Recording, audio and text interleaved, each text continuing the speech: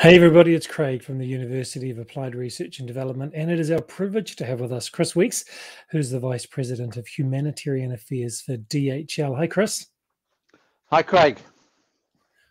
Great to have you here. Thanks for giving us your time. Not at all. Thank you. It's an absolute pleasure. I'd love for you to share with the audience and for our students particularly how you came to be with DHL, and I think it was some years ago. Yes, it certainly was. I'm a 42-year veteran of the company, and I started initially in London when it was a small startup, if you like, and I worked in London for 10 years, and then I moved to Brussels and worked there for 29 years. And I started out doing a variety of commercial and operational roles, and the beauty of that of the company at that stage, it was growing so fast that you could chop and change out of jobs and move countries and gain lots of experience that it's hard to replicate nowadays. But exactly in that vein, in the early 2000s, I had a fantastic opportunity to switch from doing a commercial role to the humanitarian role, which I've been doing for the last 20 years. And it all came about because a CEO of ours was at the World Economic Forum in Davos in, I believe it was 2001, but it's always earmarked because at that meeting in January 2001, there was an earthquake in Gujarat in India. And all the delegates came back from or came down to breakfast on the Saturday, having sort of seen on CNN while they were getting up that this massive earthquake had struck. And there were quite a few Indians in the audience, and or participants rather, at Davos, and they tried to get everybody together to do things to help the Gujarati community to recover from this disaster. And they've got lots of money, they've got lots of power, but actually what they didn't have was any connection with the humanitarian world. They were steel magnates and industrialists, but no connection at all. And it transpired that the head of the World Economic Forum, Professor Klaus Schwab, challenged them to get better connected with the humanitarian world. It was all very well for business to be out there, just, making money, influencing politicians or media or whatever, but they ought to be better connected with the humanitarians so that when things like this happen, people can swing into action and actually go and help. And my boss was there at the time, and he got challenged as well to get the logistics community in the World Economic Forum to be better connected. And he posted a job application, a job notice at my office and in Brussels. And I was looking for another change then and applied and got it. And my background from an academic point of view is I did economics and development economics at university, and had always been keen on the development side of the house. And this role just filled me with so much excitement that I could actually get into the humanitarian world, but continue, in the DHL environment, in the commercial environment. So I got into it. I did a 2-year secondment with the World Economic Forum, and in that time there was a few emergencies happen. Particular one in Iran, in Bam in Iran, which I think was 2003, and a friend went down and was looking at it when we were trying to figure out what the logistics community could do better. And excuse me, he went down to Iran and he took a photograph of the airfield, and he just brought this picture back to me and said, "This is the chaos that was occurring on this airfield at Bam in Iran, as all the aid came in, pushed in by the Americans, and almost literally pushed off the back of the planes. And if you did some research on the timing of this, the Americans had a dispute with more than that, with the Iranians for 17 years, and we're trying to break this diplomatic impasse. So they responded to the disaster by sending in aid aircraft, but not getting off the planes, just pushing the stuff out the back on the on the airfield. And the result was that hardly people couldn't fly in the end, because all this aid was just sitting around on the tarmac. Nobody knew it was coming. It was falling apart. It was blowing away. It was becoming a FOD hazard, as they call it in the aviation world. So it suddenly clicked on me and some other colleagues that while we spent our time thinking that logistics companies should be flying things around for everybody, when in fact that wasn't the main need. It was to be able to handle the stuff on the ground, and to be able to get it off the airfield so that more aircraft could come in, to manifest it, so inventorize it so they knew what had come, to keep it discreet so that you don't mix everything up and all this kind of stuff. It was just a fairly basic ground handling logistics at the airfield. So that was the sort of the eureka moment. We saw, well, logistics companies, it's not just about flying it in, it's handling it on the ground. And from that point onwards, we went and recruited people within my company and the other World Economic Forum companies as well, to act as ground handling logisticians, if you like, who could fly out at a minute's notice and go to somewhere and help on the airfield for 2 to 3 weeks. And that's what we've been doing ever since. We've done about 25 of them now. All the major disasters from the tsunami onwards. I've been to about 15 of the really big ones, and we do some of the smaller ones as well. So that's what we do. 700 volunteers in DHL. None of them paid anything extra. All trained up and equipped to fly out and go and help the airfield to the airport to handle the surge in air freight that comes after a natural disaster. Just to give you an idea of the numbers, we estimated after the tsunami, we were in Sri Lanka, in Colombo, and we estimated there were 6,300 tons of humanitarian aid that came in over a 3-week period on 120 unscheduled cargo flights. So you can just imagine the surge in freight for an airport that doesn't normally take much air cargo. They haven't normally got the equipment, the labor, the space to be able to handle it. So that's where we step in. That's a massive job that I think people just don't know. We talk about teams sometimes, countries sending teams over to help, to give human resource of expertise, but thinking about aid being delivered without the airport working properly, maybe the ground's been disrupted, people have lost their lives, the people who should know how to coordinate these things haven't been trained to do it in such an intense situation. It's an amazing thing. I think that your CEO responding to this by establishing your role and then giving you that authority and that position to go and make it happen is incredible. Have you noticed that the other organizations that were there at Davos at that original meeting, are they still involved with you, or are they changed or lost the passion?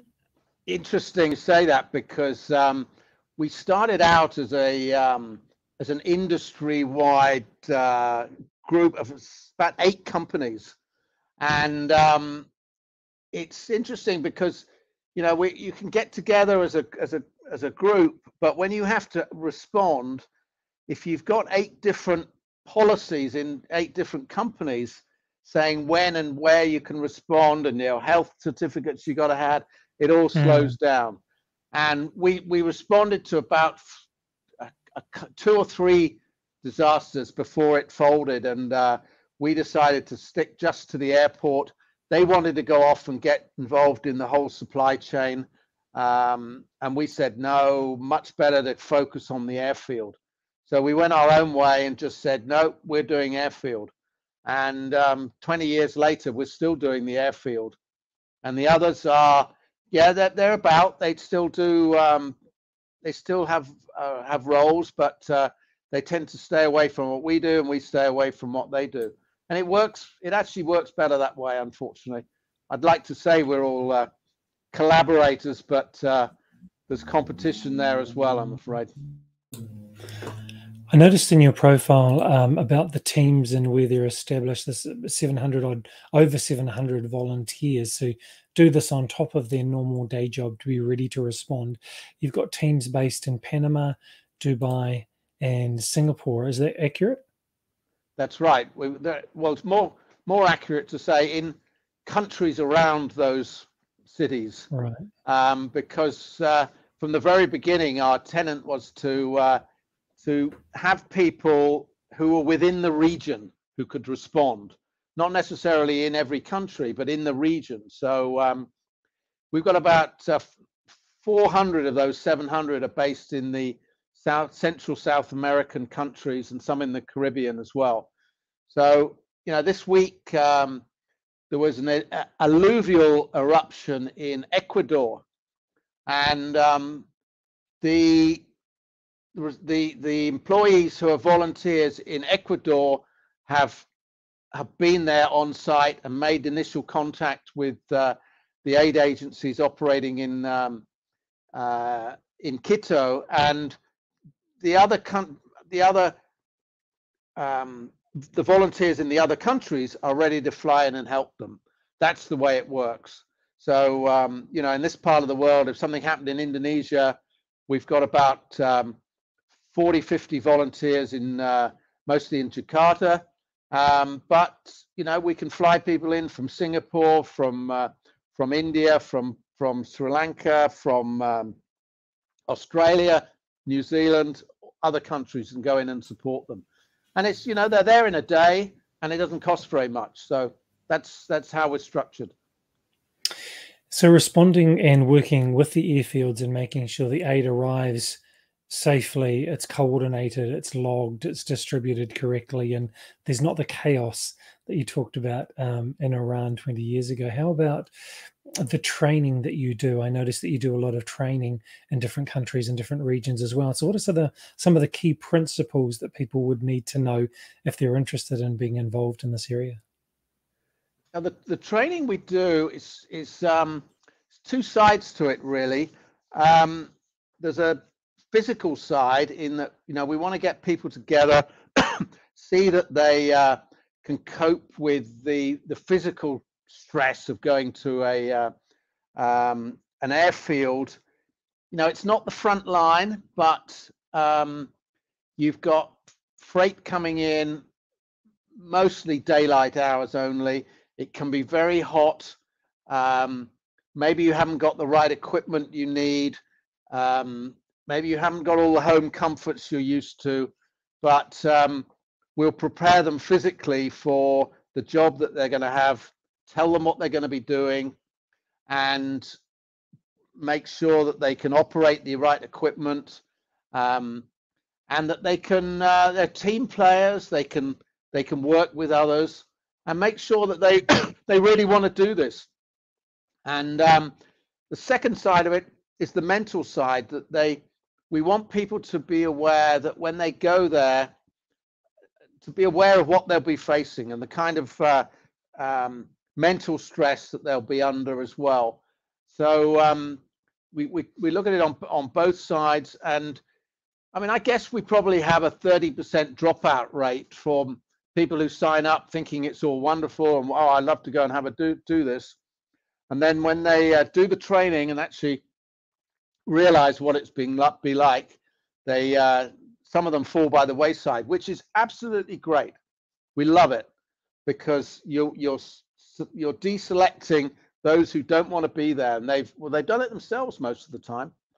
And there's no way you want to take people who are not comfortable with the role.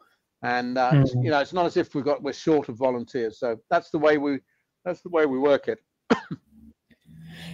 In our class that we've got some amazing emergency managers from America and the UK together doing a bachelor and a master's program.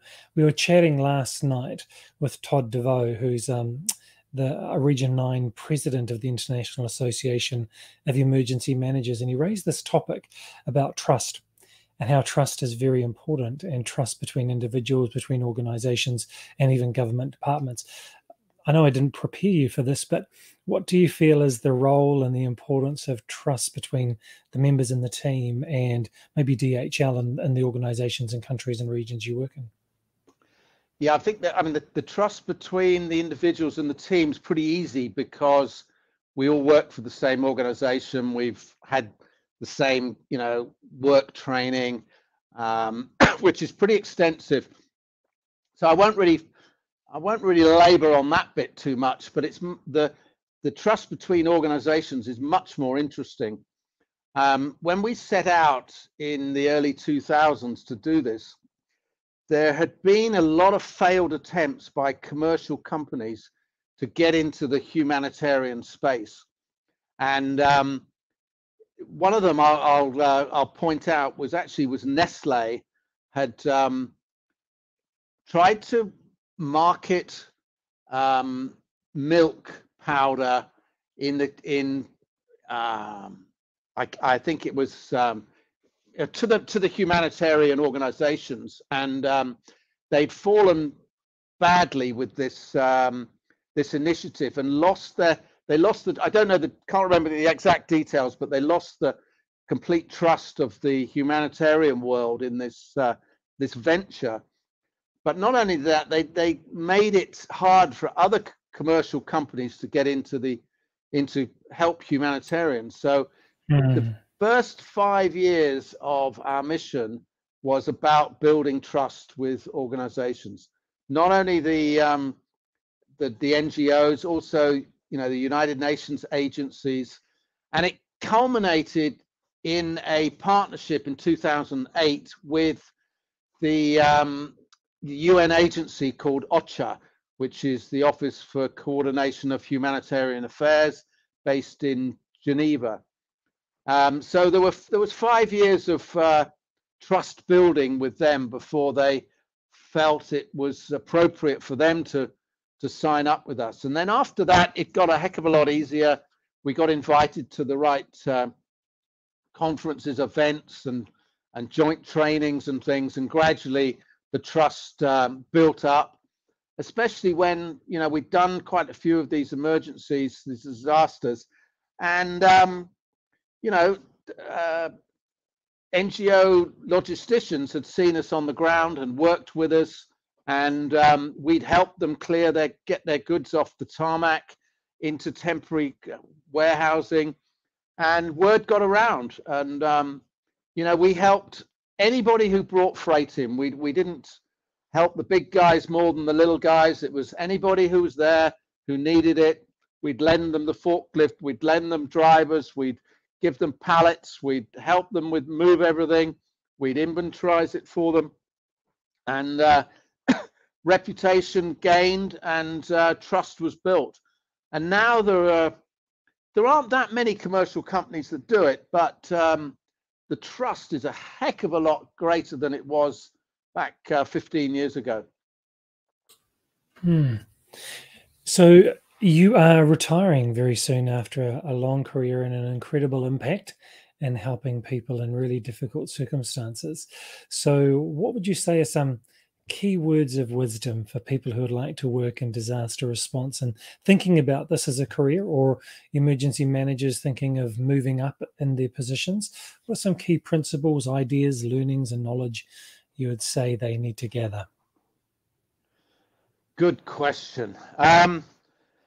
I think, look, I'm not particularly familiar with the emergency management role per se in the public sector, but just being very general, I would say keep moving. I would think would be my number one mantra, because in the last couple of years of pandemic, not being able to travel and go to conferences and meet people and network has been awful. And I'll turn that on its head and say that you know, if you're not moving around and going to events, going to build your network, hearing about new ideas from people, actually going to some of these disasters, then you're not kind of building your experience bank. So that would be my number one. Number two, I guess, I mean, just keep developing ideas, keep bringing in, encouraging younger people to come in, encouraging students, university. I do quite a lot of speaking at some of the at Cranfield and in some of the universities in Europe, and there's a lot of interest in this field from youngsters. And you know, if you're able to build a career for them in it, then certainly that's the way to go, because a well-trained, well-educated responder will be so much more effective than somebody who happens to do it, is doing it part-time, or an NGO guy who's you know, who only goes occasionally. And that's one of my criticisms of initially of the NGO world in the early days. They used to share it round, and so they'd send a different person every time to respond to the disaster, and that kind of contributed to the chaos. They thought they were sharing the experience round, but from a practical point of view, you want people who've seen it before and know it and can gradually improve on it, and professionalize it. Is that a couple of points for you, Craig? Is that okay? That's really good. Thank you. Good. I like that point about consistency, actually. Consistency and people knowing and understanding, building that context and that foundation of knowledge of how to respond. And then they can actually be innovative and respond to new, novel situations, because they actually have that foundation of responding a number of times before. And Yeah. I think the relationships probably are pretty important too. You'd start to build those relationships with people and trusting each other, knowing that you can hand a job over to somebody. Yeah. Chris, thank you so much for giving us a short part of your time this morning, New Zealand time. And I want to thank you as well for the contribution that you've made in leading and building a team that really makes a difference when people are really hurting in difficult circumstances. You've done an amazing thing and made a great impact. And so you deserve to be applauded for what you've done over these last 20 years. Thank you very much, Craig.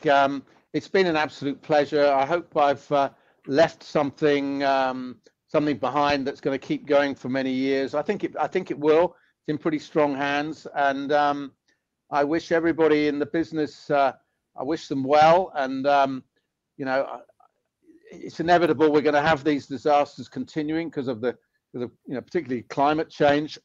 So I wish you all well. Learn from each other, and respond well. And if you want to drop me any questions or have a look, I'm on LinkedIn or chris.weeks@dhl.com. I'm around for the next couple of months, and I'd be pleased to hear from you. Thank you, Chris. Please don't go anywhere just as I wrap up the show. So everybody else, if you're watching and you're an emergency manager, what we know about emergency managers is that you are constantly training, you're doing certificates, you've probably got that big binder full of different courses that you've done, and sometimes that doesn't translate into an academic degree. So if you want a bachelor degree, or maybe you want a graduate degree like a master's in emergency response and management, then do reach out to us. We give recognition of prior learning for for emergency managers, and particularly people who have been in the military, who have such a huge store of skills and understanding, knowledge and experience that translates really well actually into emergency management. So we'd love to hear from you if we can help your career moving forward. We look forward to seeing you again on our next video cast.